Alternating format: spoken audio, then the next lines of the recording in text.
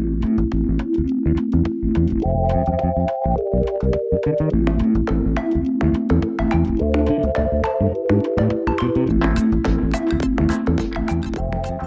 there, everyone. I'm Kira Klingenberg. And I'm Kira Lindenberg, here with another episode of Everything is Interesting. We're in studio, as always, with Jefferson Smith. What's going on, Jefferson? Hi. So this last week, we reached out to our listeners to see what burning science questions you guys have. And the kids from Mrs. Pace's 6th grade class at Pleasant Valley Middle School in Vancouver wrote in with a bunch of great questions. So many questions, in fact, that we made 2 shows out of it. This week, we'll tackle half the questions, and then in next week's show, we'll tackle the other half. All right, Jefferson, what's our first question? Our first question is, why do different species of birds fly in different formations? Submitted by Avery C. And by the way, those are not formations submitted by Avery C. The question was submitted by Avery C. Great observation, Avery, and great distinction, Jefferson. Not all flocks of birds travel in the same formation. The shape is highly dependent on what the birds are doing that day. Geese, for instance, when they are on their long migratory journey from one part of the continent to the other, hear geese. They are usually flying in a pattern you could draw with one unbroken line. These linear patterns, called echelons, commonly resemble the letter V. So, the air moving off the tip of a goose's wing as it flaps moves in 2 different directions. The air that the wing moves downwards ends up directly behind the goose's body, and the air that the wing moves upwards ends up out into the side, sort of diagonally behind the goose. Now, if you're the guy stuck behind this flapper, you definitely don't want to get caught in the downdraft, which will push you back down towards the earth. So each goose in an echelon positions itself diagonally right behind its neighbor's outside wing. This forms that recognizable V shape when they all do it together and helps the geese conserve energy, which they need lots of to complete the cross-continental trip. So let's say, though, that you're the little Voxus swifts that visit Portland every fall and that we watch nest in the chimney of Chapman Elementary School. At this point, the swifts are not migrating a long distance as the geese are, but attempting to organize the safe movement of all 15,000 or so members of their flock from the trees of Forest Park to the chimney for bedtime. So many swifts. In this case, it's more important for the swifts to conserve their energy it's less important for the swifts to conserve their energy like the geese do, and more important that their group has plenty of watchful eyes on the perimeter and can move quickly to avoid any potential predators. Communication and uniform movement is much easier when each group member of the swifts has, let's say, 6 or 7 neighbors, one in every direction.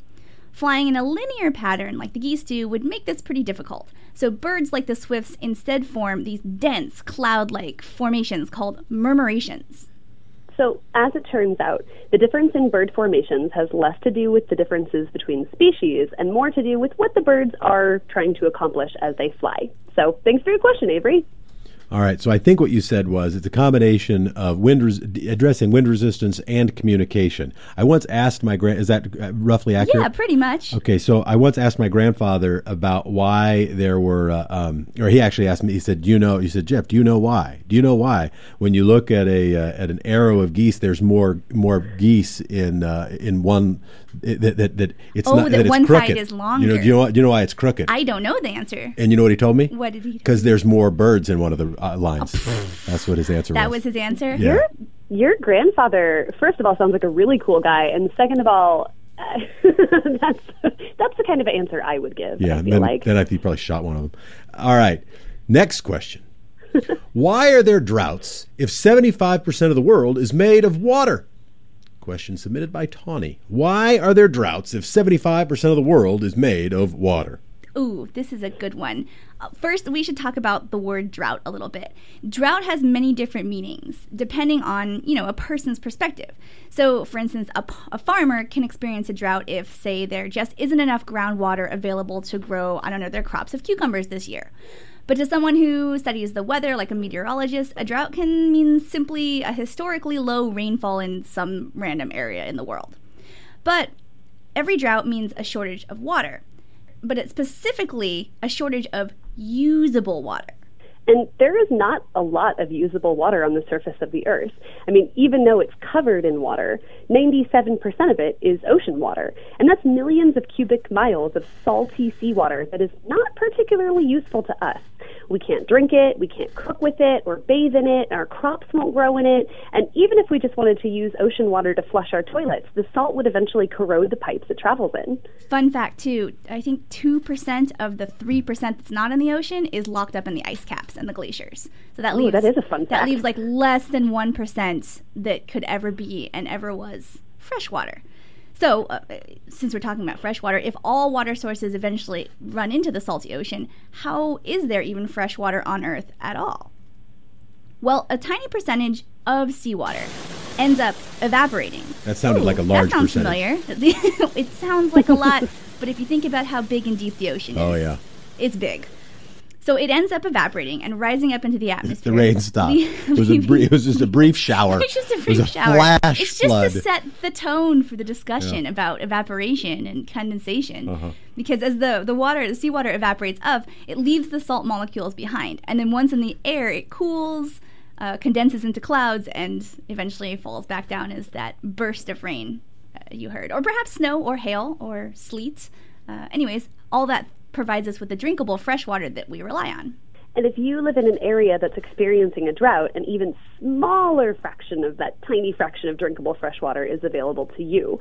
So droughts can be caused by changes in temperature, loss of the plant life that helps hold water in the soil, overuse of our freshwater sources, longer periods without rain, basically anything that causes less fresh water to enter the ecosystems we live in and more fresh water to escape those ecosystems. Now, of course, you're probably all thinking, how come we can't just remove the salt from the ocean water ourselves and make our own fresh water? Because salt's really small. Well, it is once it's dissolved. But the answer is we can. It's just really, really expensive, and it requires a ton of energy. So one day in the near future, this process, which is called desalination, may be a viable option for providing water to communities who suffer from droughts regularly. But the technology still has a really long way to go. I'd say it's worth investing in. Yeah, so the moral of the story is clean fresh water is really precious, which is a good reminder to use it wisely. All right. Absolutely. All right, Tawny, so drought is about usable water, and salt water might be cool for floating, but not a lot of other stuff. Ready for the next question? Let's do it. How does magnetic levitation work? Asks Sean E. Whew. Okay, this is a challenge. Are you guys ready? Get your thinking caps on. Magnets. Have you had your 4 cups of coffee this morning? So it works because of magnets. Okay, next question. I keep thinking it says magic levitation every time I look at it. Magic levitation. Magic That's levitation. A whole other, yeah. I mean, that some people think that it's magic. All right, so magnetic levitation, which is the concept of using only the force of magnets to keep something like a train suspended in the air, is a pretty amazing feat of mechanical engineering. So how does it work? Well, it has to do with utilizing the repelling power of 2 incredibly strong electromagnets. So you did just say it works because of magnets. Electromagic. I know. No, They really cut the question so much shorter. magnets. Yeah. It's Magic, magic. magnets. So, unlike a refrigerator magnet, an electromagnet is created by running electricity through a piece of metal. Magnetism is the attraction or repulsion between 2 charged particles, like electrons or protons. Electricity is electrons that are moving in the same direction through a piece of metal, jumping from atom to atom. Dunk, dunk, dunk. These moving electrons push or pull on the charged particles in the objects around them. So run this stream of electric electrons through a piece of metal wire, and they will repel or attract a nearby piece of metal, like, say, a paperclip, with consistent force.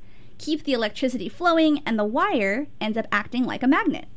Now, let's imagine that we have 2 of these incredibly strong electromagnets. Each magnet has a positive side and a negative side, which is determined by the way the electrons are lined up. And as you probably know, the positive and negative sides of 2 magnets will attract each other. There was a sound of a smacking. Oh, there it is! There it is! Whap! Attracting each other. Come on, magnets. All right, but then you line up the magnets with the same sides facing, and each magnet will push the other one away. So that's the sound of pushing away. It's if a you hard didn't sound know, to find. That's the pushing away sound. If you were wondering what the universal sound is for pushing away, can we play that again? Okay, so let's play the smack. The smack is slow. Okay, so it waits a long time, then it comes at you fast, and then here's the pushing away. Let's play the pushing away. Okay, keep going. Yeah, now you understand magnets. You've learned something. Okay. So attach one powerful electromagnet to the bottom of a train with the positive side facing down. Y'all got that in your mind's eye? And attach another magnet to the tracks with the positive side facing up. And you guessed it, the magnets push away from each other, which causes the train to hover above the tracks. Electromagnets are perfect for this job because by turning the electricity on and off, you can effectively turn the levitation on and off. Oh, so cool. Electromagnets also help to move the train down the tracks. Place a magnet on the front of the train, the positive side facing out. Now place an electromagnet on the tracks with the negative side facing out. The positive train will be attracted to the negative point on the track and will move towards it. Which is a great sound effect because that's definitely a steam engine, which magnetic levitation trains don't have. Okay, so you can alternate which way the electricity is flowing through an electromagnet over and over again really quickly, changing which side of the magnet is positive and which is negative. So, when the train reaches the negative point on the tracks, switch the current on the track magnet so it's now positive, and it will repel the also positive train away. This repeating push-pull motion causes the train to move down and along the tracks. So thanks for your question, Sean. This is super interesting stuff. Magnetic levitation is already being used to power energy-efficient trains in places like Japan and Germany. By levitating above their tracks, these trains don't have to deal with the friction of their wheels rubbing against the ground, so that lets them go extra fast, like 375 miles an hour fast. It's so fast. My car only goes 90 tops? 100 miles tops? I haven't tested this. Cops out there, I have not tested this. You need a faster car. Probably. All right. So I think here is my summary. Okay. I think the answer to the question was 3 steps. I believe here's step 1. Okay. I believe here is step 2. And then therefore here's step 3. Step 3 takes a little bit. There we go. Yeah. I think that's what it was. All right. The culmination of all of those steps is magic. So I think we've successfully answered the question. Well explained. Next question, submitted by Paige M. Last names are held harmless to protect the innocent. I think you skipped one. You forgot about Ella's question. We don't want to forget about Ella. Ella. Where's Ella? Oh, here. There's Ella's question. Our next question. Ella, we wanted to keep so protected as an innocent that we weren't even going to say either of her names. Here is a question submitted by Ella R. How much gas is used per year, damaging the world's air? How much gas is used per year? All right, so to start off, we had to assume that by gas, you meant gasoline, right? As in the fuel we use to power the motors and machines like cars and boats. The U.S. Energy Information Administration reports that last year in 2016, approximately 144 billion gallons of motor gasoline was consumed in our country alone. That means on average almost 400 million gallons used per day. That's like 600 Olympic-sized swimming pools of gasoline. Per day. This was apparently, which is nuts. This was apparently the largest amount of annual motor gasoline consumption on record. Our studio audience is blown away by this statistic. Well, it is a lot of gas, man. It's a lot they of are gasoline. Numerous but quiet. All right, and good on you, Ella, for noting in your question that all this gas that we use up, all this huge amounts of gas, has damaging effects to the quality of our air. Burning gasoline in, say, a car produces all kinds of stuff that reduces air quality, like methane, nitrous oxide, carbon monoxide, and other smog-forming emissions. Poor air quality is a pretty big contributor to poor health in the communities that suffer from it. It increases ailments like asthma and bronchitis and increases the risk of other life-threatening conditions like cancer. And who wants that? Was that me? Listen to all those asthmatic people coughing in the background. Thanks, studio audience. Yeah, we didn't need a sound clip. We could have just had I should have just coughed, yeah. Jefferson, can you cough into the microphone, please? No. See? No. Good thing we had the clip. Not here to cough for you. But I probably am. The good news is that we've got pretty great vehicle emission standards, and researchers are hard at work developing new, cleaner fuel and energy technologies so we don't have to use all of that gasoline. Great question, Ella. Okay. Next question. I have been waiting for a while to ask Paige M's question. Okay.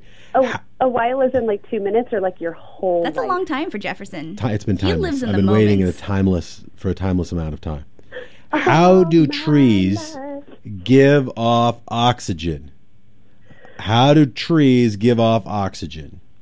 Okay, this is a great question, and I wouldn't blame you if you waited your whole life to hear the answer to this question, because it concerns one of my favorite chemical processes, photosynthesis.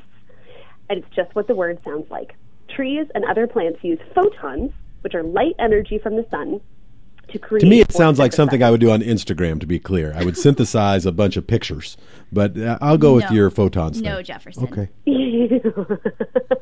I mean, you know... Only to you, Kira, do I think it is exactly what it sounds like. Photosynthesis, well, it's of course just what it sounds like.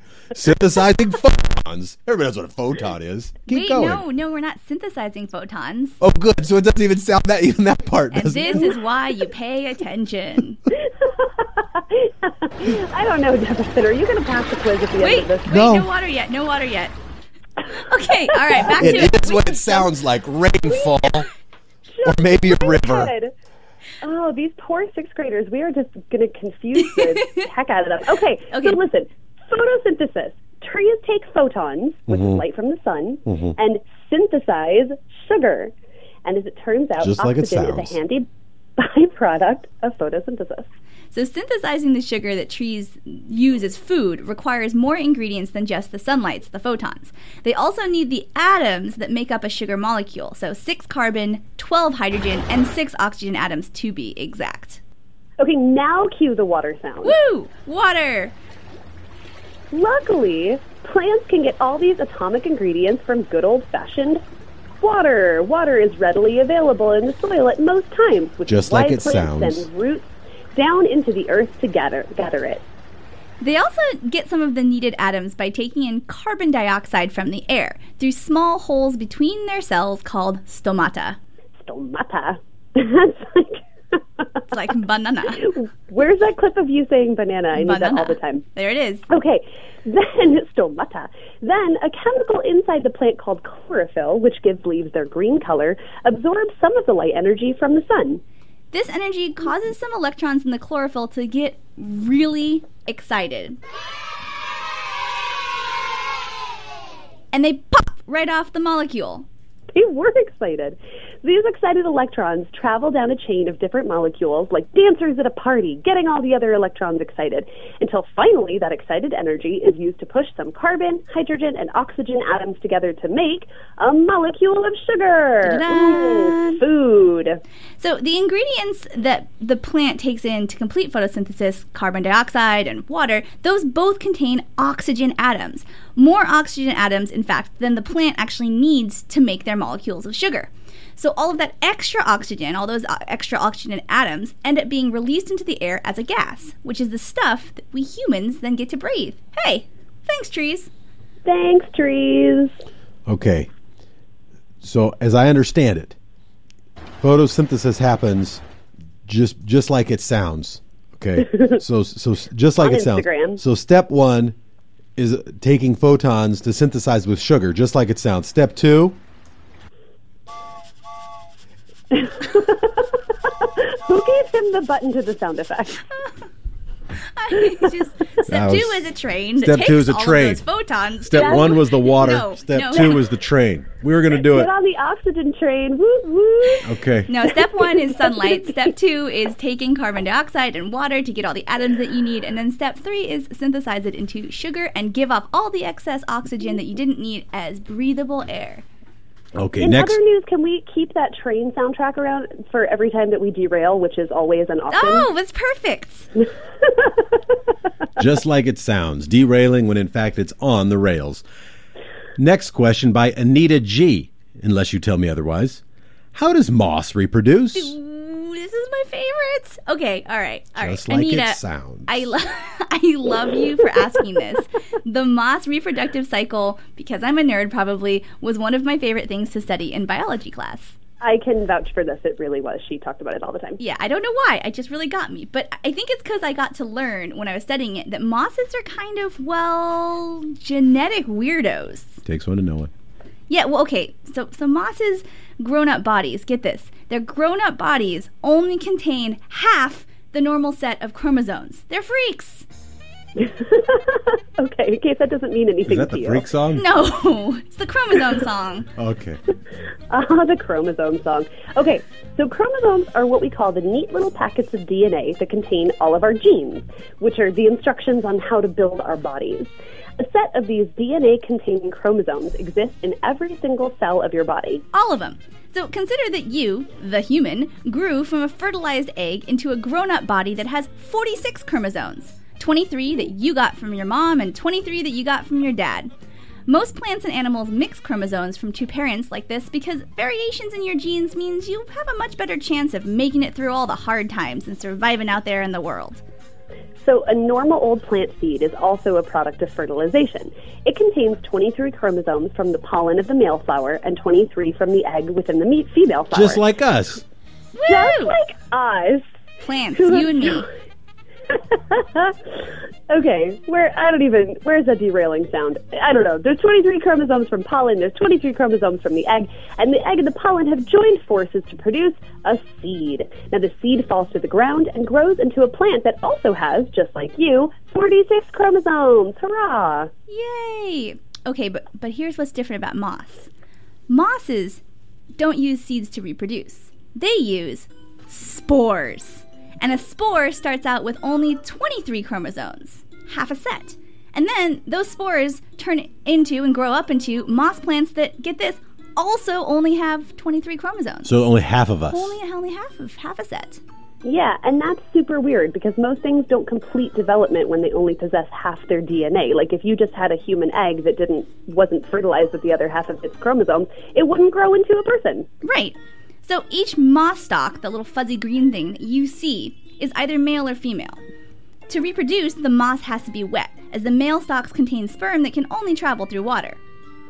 So when the sperm manages to reach the egg located in the female stalk, they fuse and fertilize and then eventually develop into a special protrusion called a sporophyte. Sporophytes. And you can see these with your magnifying glass. They look like little hairs with tiny capsules on the end that stick out from the top of the moss. Now, these sporophytes, they are the only parts of the moss plant that have a complete set of 46 chromosomes. So even the spores contained inside the sporophyte, they only have half the set. And the sporophyte, well, it eventually releases these spores and the whole process starts over again. Yay, more moss. So while humans and flowering plants live out most of their existence with a body containing a complete set of chromosomes, like normal people, and only a few of our cells have half a set, mosses are the opposite. They live out their lives with most of their body containing only half a set of chromosomes, and only a few cells have a full set. See? Weirdos. Operating with without a full set. Yeah. Is the summary. Well, they're primary bodies, like of the our moss discussion. that we see, that we lay on, that we take naps on. Half a set of chromosomes. That's just a half a set. Yeah, like but you then look the at a tree, sporophytes, look at a tree or a flower, full set of chromosomes right there. but just the sporophytes, just like it sounds, have a full set. Yeah, and there's those little protrusions. Just like it sounds, Jefferson. In retrospect, I realize that if you're not a huge nerd, maybe this isn't as exciting to you I as still it is love to us, it. but I'm fairly positive that most of our listeners are total nerds. So, shout out to the nerd culture, and also, I'm sure you found that. And super look at exciting. a picture of it. It's much easier to understand with a picture. And if you have questions, by the way, you can text in 971-220-5979. 971-220-5979. We can capture them for a future show. Where else? If listeners have questions that they want you to ask, how should they submit those questions to you? Oh other my than gosh. 971-220-5979. They should go to our website, Yeah, they should. everythingisinteresting.org. That's everythingisinteresting.org. And there's a contact sheet you can fill out that will go directly to our email. We will get your questions and we will respond. You can also... And please email us your Yeah. questions because we love listener Oh, questions. it's so much because fun. Number one, we don't have to come up with questions. And number two, we love that, our answers are answering the real questions out there. Yeah, it helps us focus too. But hey, kids, all you kids from Mrs. Pace's class, Avery, Ella, Sean, Tani, Paige, and Anita, thank you so much for submitting these questions. We were so excited to answer them, and you guys are awesome.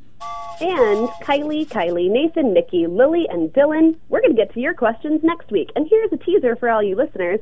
We're going to find out what the coldest temperature on Uranus's moon is. Whose? the planet Jefferson? I believe it's Uranus. Uranus. Don't tell me how to science. Ooh. You tell me how to science. I can't every drop this week. mic because it's attached to stuff. True.